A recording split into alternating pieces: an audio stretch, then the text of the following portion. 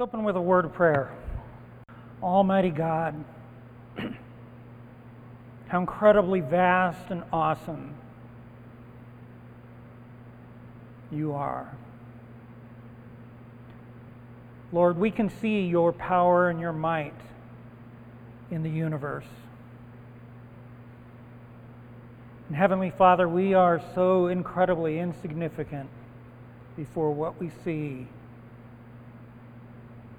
and how much smaller we must be before you, because you are so vast in comparison to the heavens. Lord, somehow we are showered with your love and your kindness and your generosity and your grace, and we are so undeserving. We know that even the greatest of these things that we can imagine coming from you are truly just figments of how great you really are. How amazing and grand and how deep the mystery between you and us.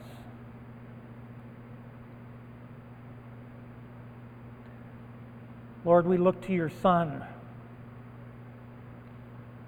He was our model of how we are to live, of how Jesus cares for his church. Lord, how awesome is Jesus. We are so lost without you. Our sin and our failure, they are tied around us as we are trying to swim against the tide. And we fail to look to you, Lord. Heavenly Father, come down this morning and be with us. Remind us.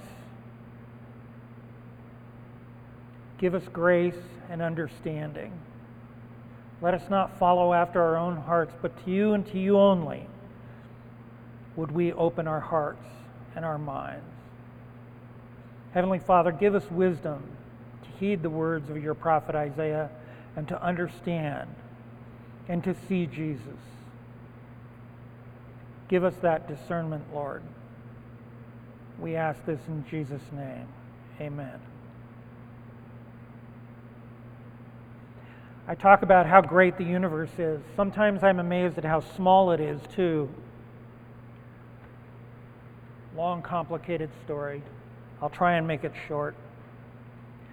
A friend of mine in high school, we met my junior year. Here in the United States, we would say my junior year. I was going to school in Australia.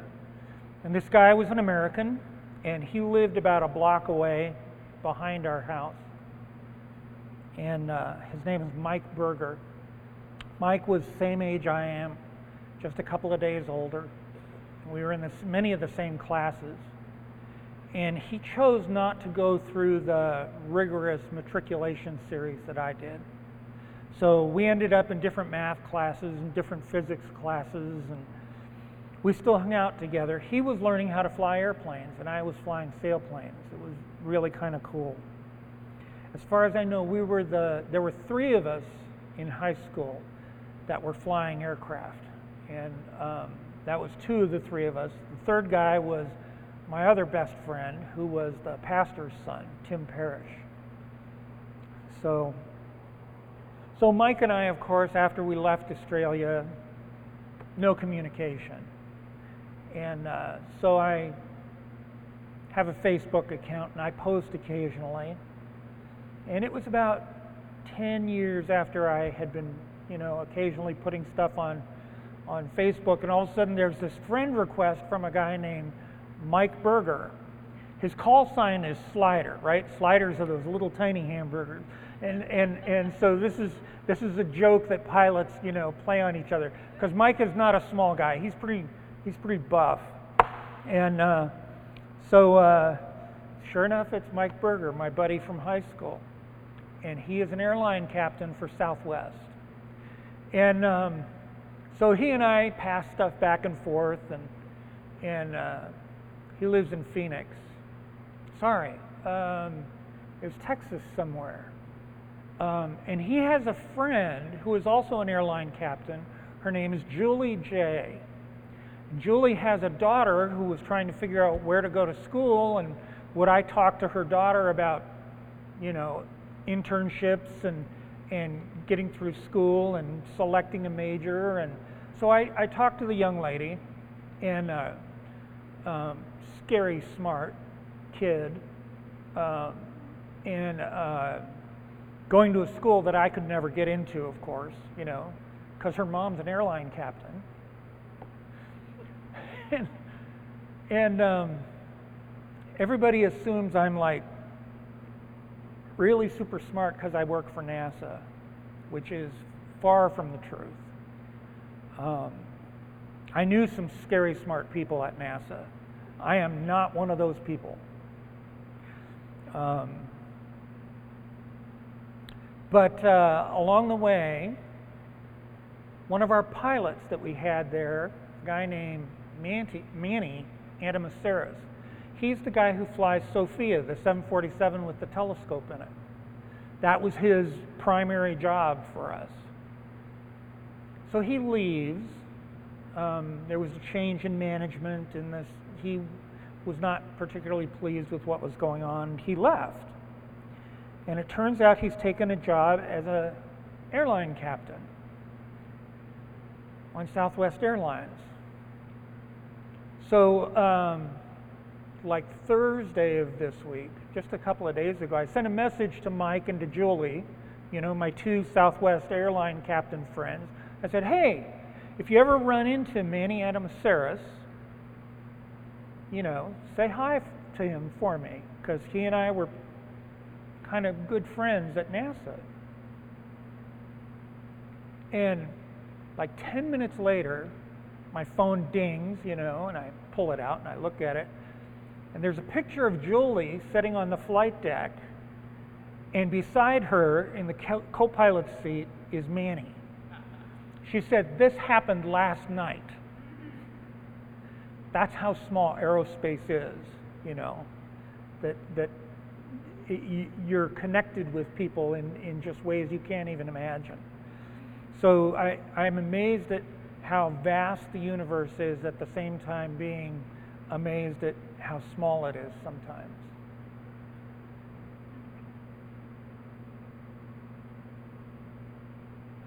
I won't tell you the story of another time where I ran into a buddy.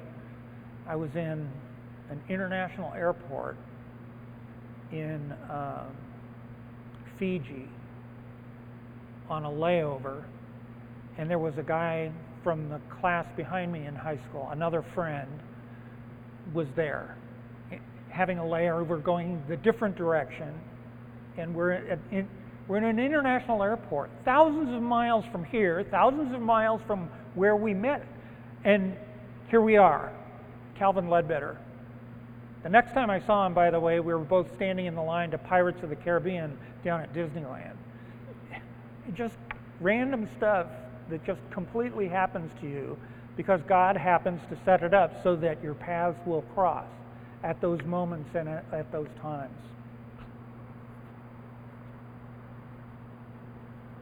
So we are at the end of chapter 39.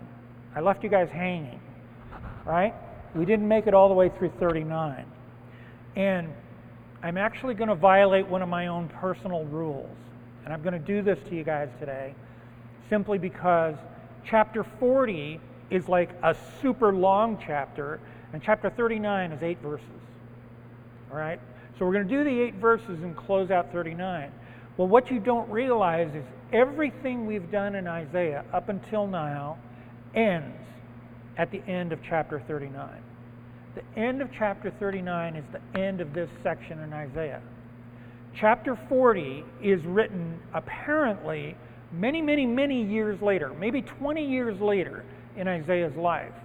And he sits down and he starts writing again. And 40 is a whole new thought that he has, a whole new message that God has given him to give us. All right? So we're going to finish up on 39, which is King Hezekiah. And remember, Hezekiah is like one of the good guys. And we're supposed to look at Hezekiah not as a good example. And we're going to talk a little bit about that here. And 39 is the end of this prose section. And then that's the end of Isaiah's story of King Hezekiah. And the whole thing with the Assyrians and the Babylonians. And there's a little bit about that later on. We'll talk about that when we get there. That's the third section in Isaiah. But this middle section is incredibly important because this is the most quoted section out of the Old Testament that is in the New Testament. And as soon as we get into this, it will immediately become apparent to every single one of you how incredibly important this piece of Isaiah is. And actually, Isaiah opens the door on this, and you'll see that today. So we're going to just start chapter 40, because 40 is long, and we're going to do the 8 verses out of that. Okay. Chapter 40, by the way, Isaiah bursts out in song to comfort the people of God and to sing of God's word, which stands forever. Chapter 40, I already mentioned, comes sometime after 39. Next week, we will finish chapter 40 with Isaiah singing of the greatness of God. And that's all we're going to look at is this one section that's in chapter 40. And so, with all that in mind, once again, I'm going to remind you, recall that Hezekiah is one of the good guys, all right? But here, he fails God and he fails God's people. Okay, with that as the background, let's go ahead and start. So, verse 1, envoys come from Babylon. Sorry, verse 39. This is not 39. This is chapter 39, verse 1. Okay. We are in the right place. 39, verse 1. At that time, Merodach-Baladan, the son of Baladan, king of Babylon, sent envoys with letters and a present to King Hezekiah, for he had heard that he had been sick and had recovered.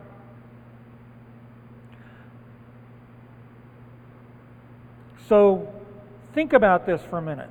So we believe this happened sometime after the illness of Hezekiah.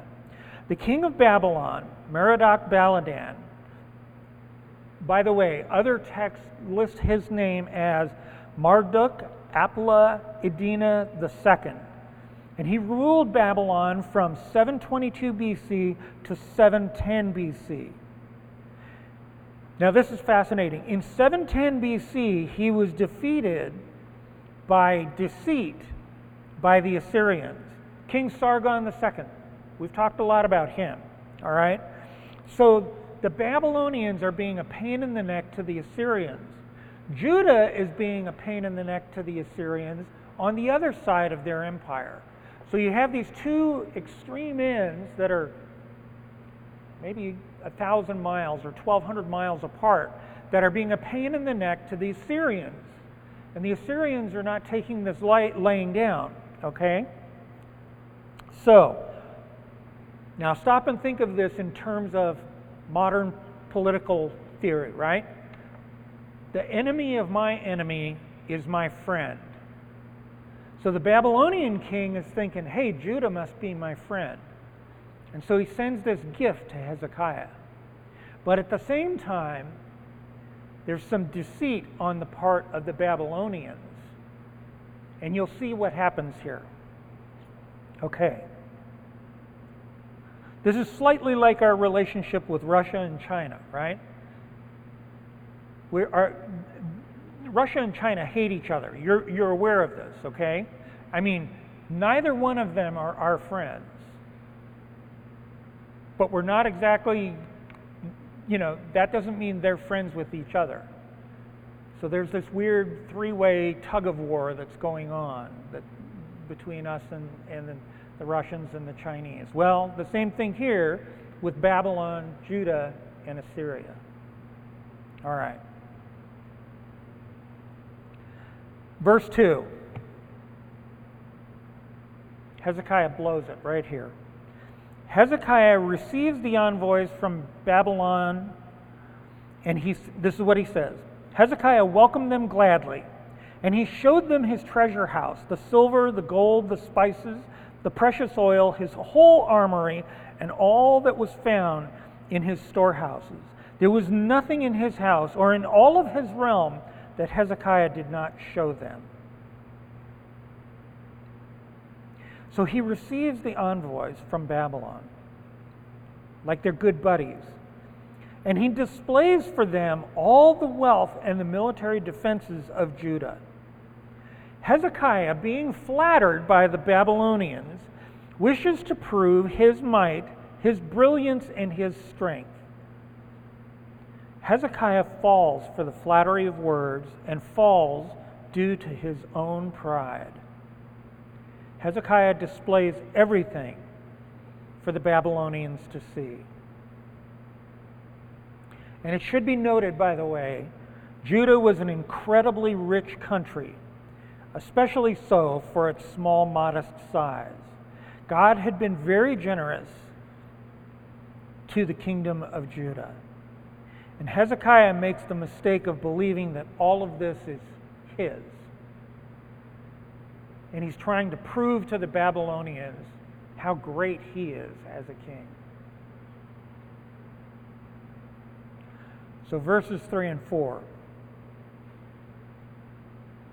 Then Isaiah the prophet came to King Hezekiah and said to him, "What do these men say, and where did they come from?"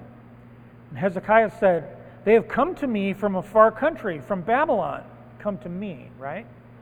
They've come to me from a far country, from Babylon.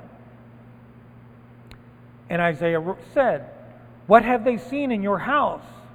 And Hezekiah answers, "They have seen all that is in my house. There is nothing in my storehouses that I did not show them." I mean, Hezekiah at this point, he's being incredibly dumb.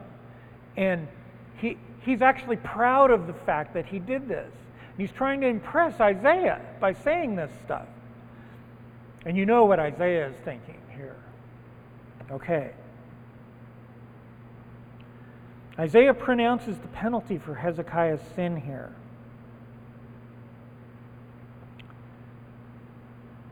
And Isaiah is asking, what's going on? And Hezekiah continues to blunder on, oblivious to his own pride and the grievous sin that he is committing.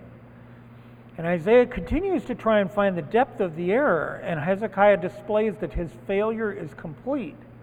Hezekiah is trying to make a deal with Babylon as a hedge against Assyria. Instead, Hezekiah should have brought his worldly cares before God, but this is not what Hezekiah does. So verses 5 and 6. Then Isaiah says to Hezekiah, "Hear the word of the Lord of hosts. Behold, the days are coming when all that is in your house, which your fathers have stored up till this day, shall be carried to Babylon. Nothing shall be left, says the Lord." This is Isaiah pronouncing the penalty for Hezekiah's sin. That the entire nation shall someday suffer at the hands of the Babylonians. And Babylon shall carry off all the wealth that belongs to the nation and all of the people of Judah.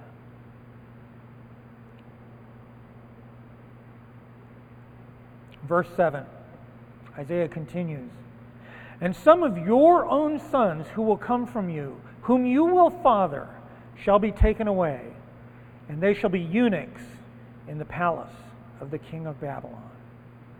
Because of Hezekiah's sin, his family, his own sons, and their families will suffer at the hands of the Babylonians.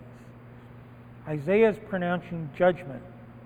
At the same time, he is prophesying of the future. Now, I don't know about you guys, but if I had ever made an error so large that it would cost my children throughout their entire lives, that would be truly an utter disaster for me. I cannot imagine such a thing.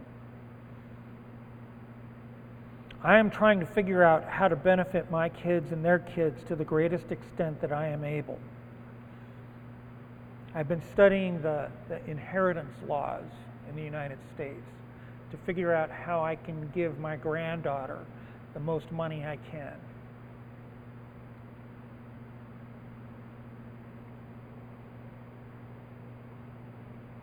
I can only view this as a tremendous burden Hezekiah is inflicting on his own family. And I can't imagine that. And this whole section, everything that we've done up through now, chapter 1 all the way through chapter 39, closes with verse 8 here. And this tells you what sort of idiot Hezekiah is. Then Hezekiah said to Isaiah, "The word of the Lord you have spoken is good." For he thought, "There will be peace and security in my days." He has no sense of the legacy that he is leaving to all of God's people, to his own family, and the disaster that will befall them.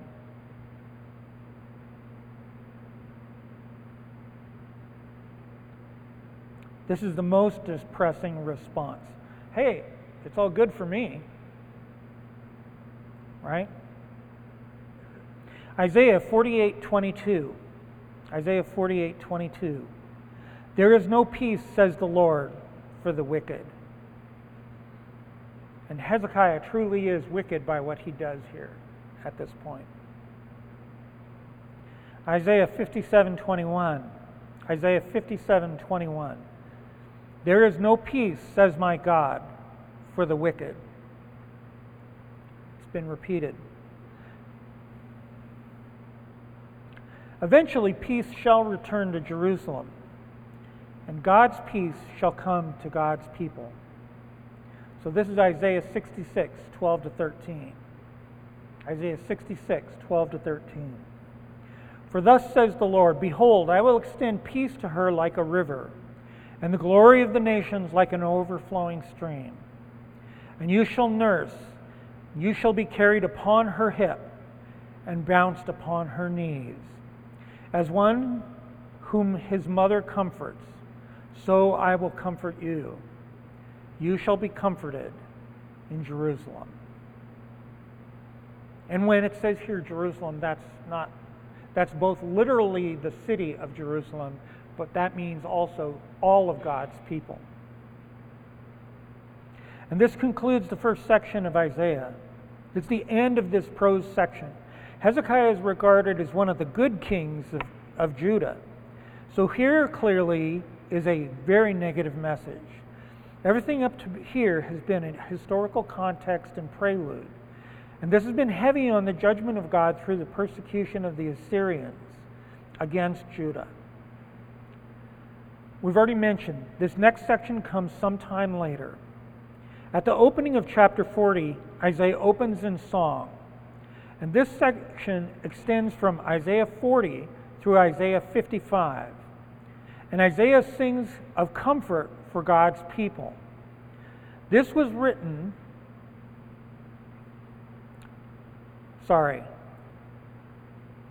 mostly written for the future exiles of Judah in Babylon.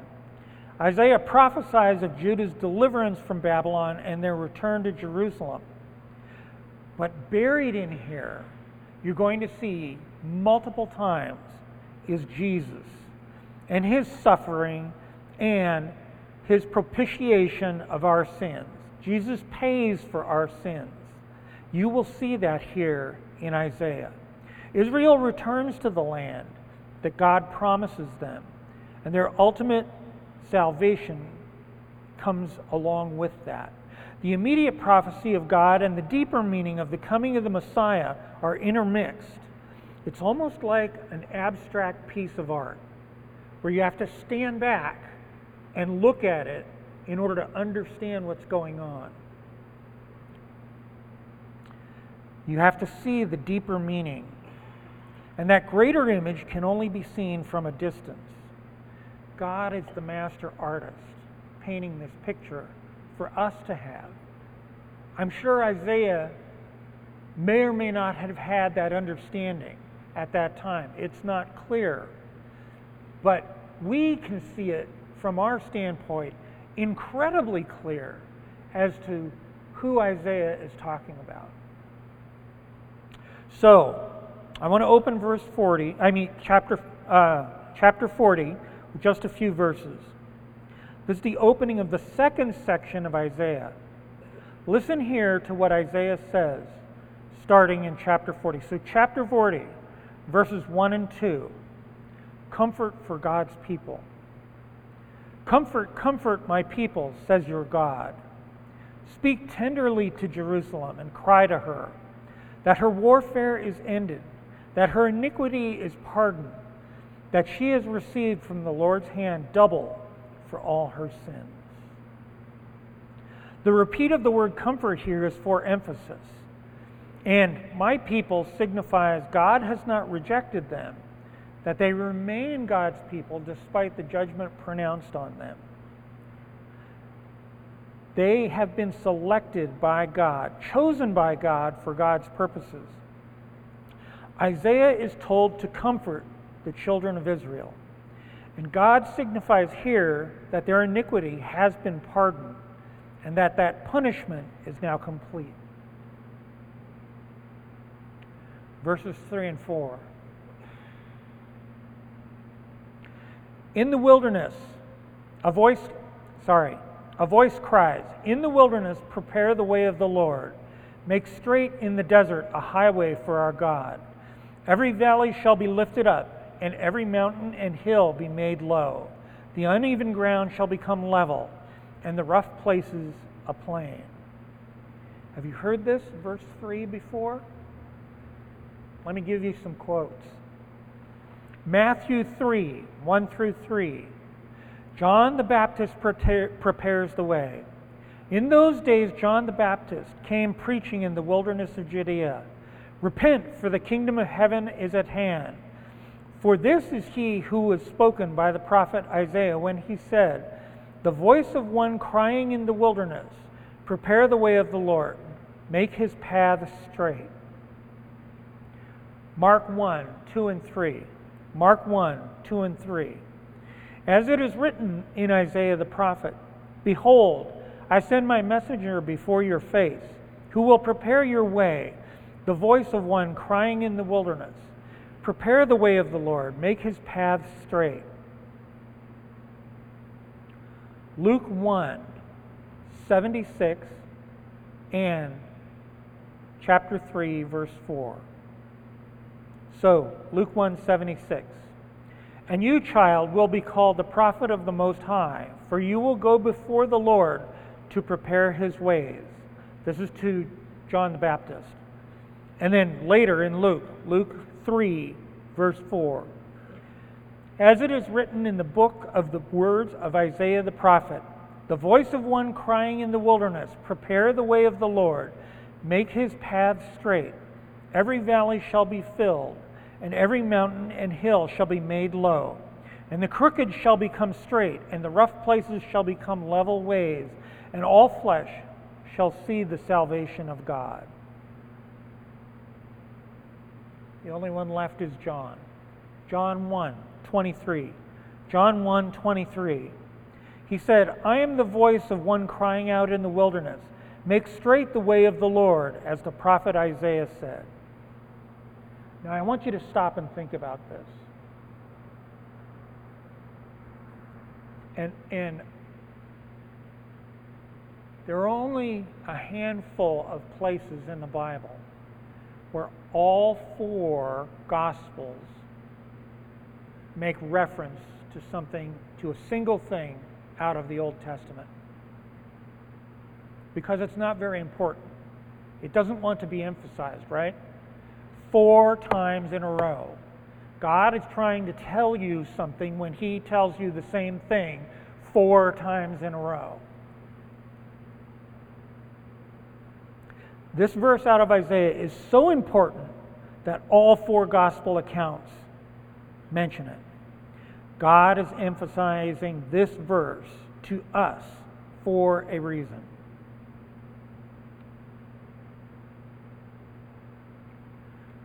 Going back to Isaiah 40, verse 5. And the glory of the Lord shall be revealed, and all flesh shall see it, for the mouth of the Lord has spoken. God's glory is revealed in redemption from Babylon, but also in all nations, seeing deliverance, and ultimately that deliverance is Jesus coming to pay redemption for all. And finally, on that last day, the day of the Lord, when Jesus returns, all flesh will see it together on that day. That's how incredibly important this passage is.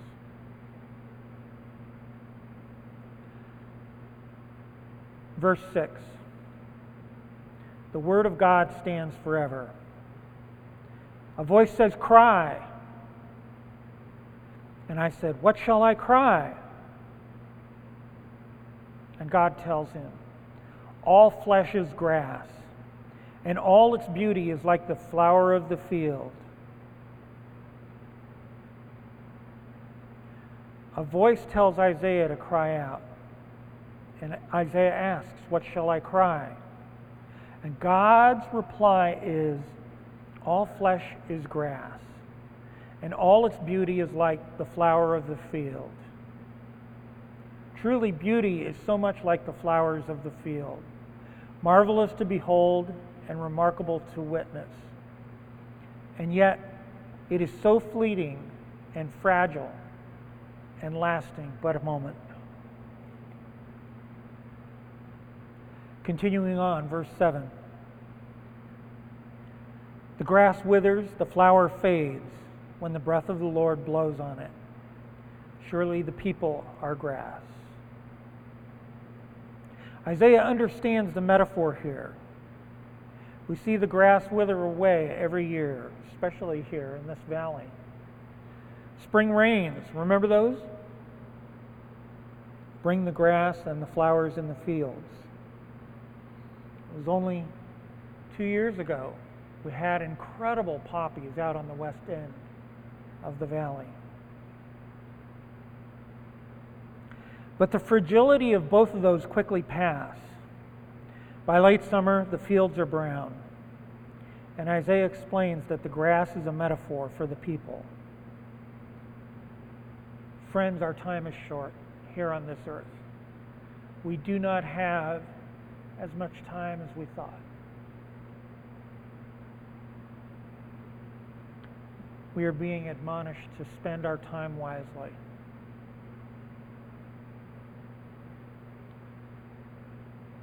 Verse 8, and I'm going to close with verse 8. The grass withers, the flower fades, but the word of our God will stand forever.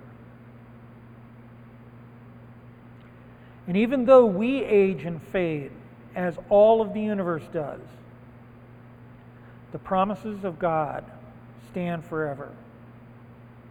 We say firm as a rock, yet the rock really truly is a poor metaphor. The rock fades also, just as the mountains wash to the sea. But God is completely immutable, and His promise is solid in ways that nothing in the universe, nothing that exists materially does.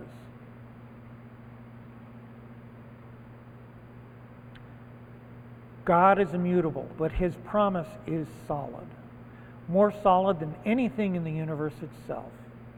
We have no metaphor for God that perfectly fits the unsurpassing strength and durability of God and of His Word, His promises to us. This ends our passage today, and I'm going to leave you hanging. I know some of you have read ahead and you already know what's coming next. There is much pain and suffering getting to this point. God's people do not have an easy life, not for the Judeans and not for us.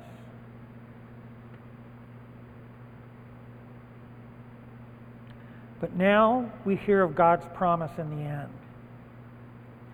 When you stand back, can you see those glimpses of the bigger picture here? God is the master painter. Isaiah is just the brush, putting the paint on the page. Can you see what he's saying? Can you see what God is doing? Can you see the imprint of Jesus?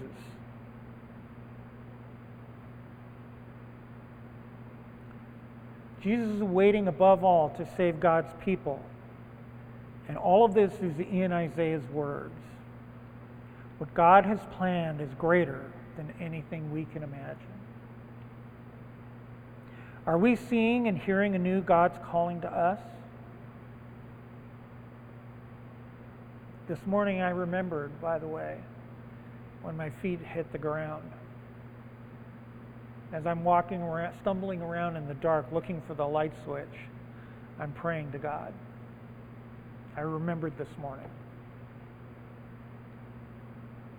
Isaiah is pointing us back towards God. He's telling us to look to Jesus. Look to God's salvation. Isaiah is telling us we need to change the way we live.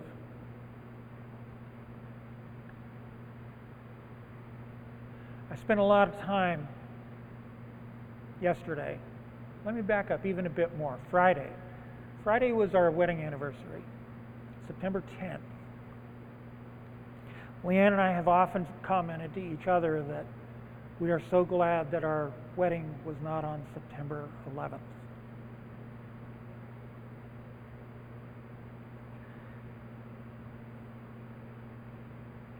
It was a good anniversary.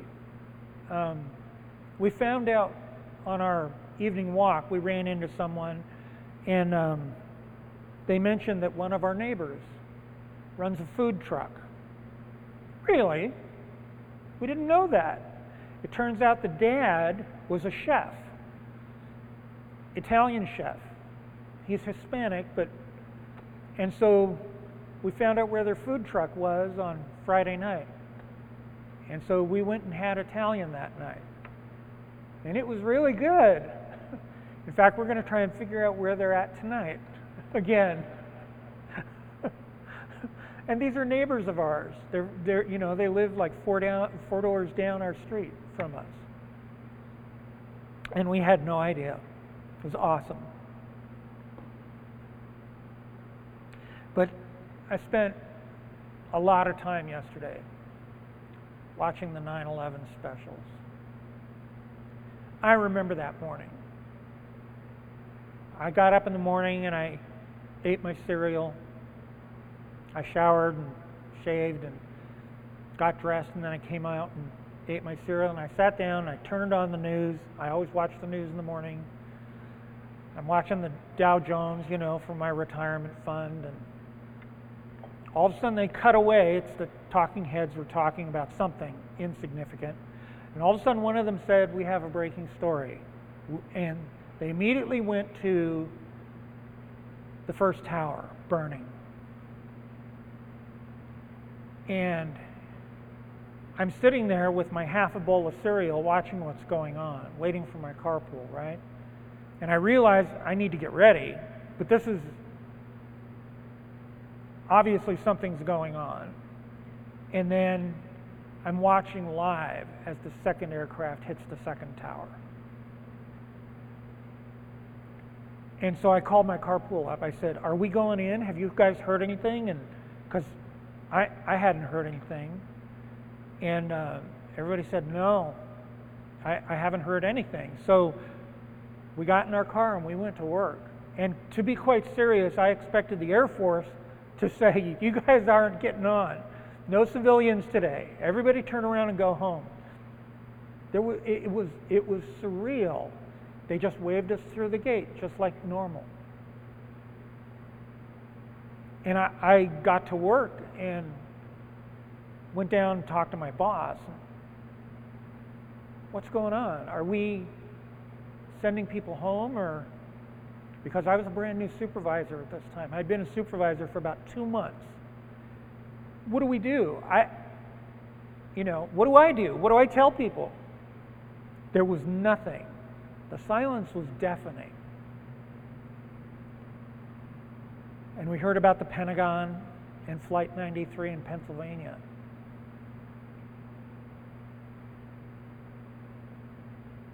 And I got home and watched it all over again that night. 9/11 is always a very difficult day because I don't know what to do about that. It's difficult. And I pray about it.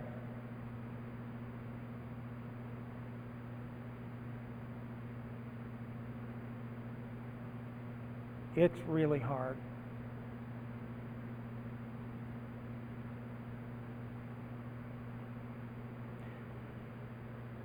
Leanne doesn't know what to do with me on 9/11 either.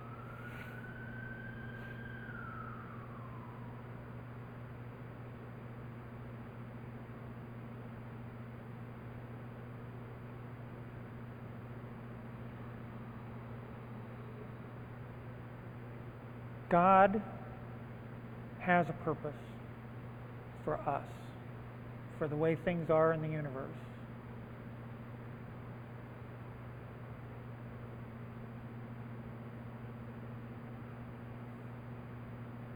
I think about what happened to Isaiah, the chaos of his world, and the faith that God gave to Isaiah, and how Isaiah displays his hold to the anchor who is our God, and how this serves God's righteousness. Ultimately, all of this that we're living through serves God's greatness also. And God's greatness will be there for all to see on the day of the Lord. And we will all witness his greatness and splendor on that day. Let's pray.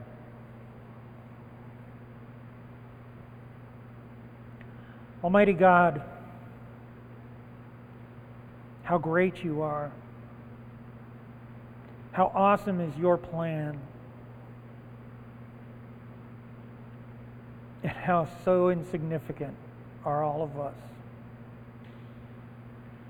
Lord, you are faithful, and you are just, and you are gracious. You've kept your words spoken by Isaiah for all these years and handed them down generation to generation just so that we could have these words.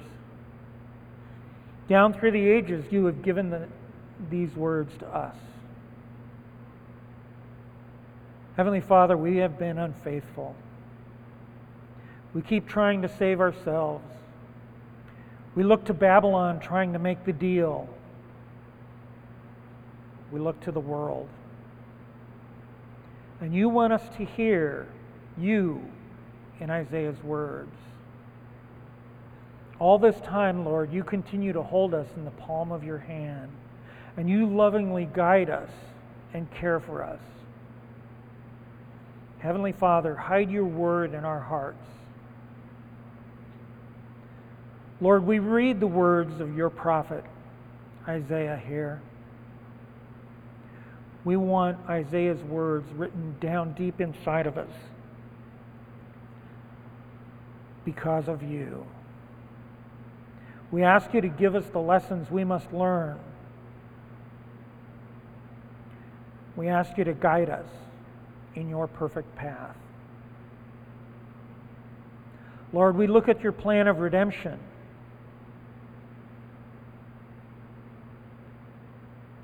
And like people, we're always trying to smooth out your rock. Let us not do that. Lord Jesus, you died in our place to redeem us, to save us. Jesus, you are so amazing, and we love you. We bless you and we honor you. And we praise your name above all names, the name of Jesus. Amen.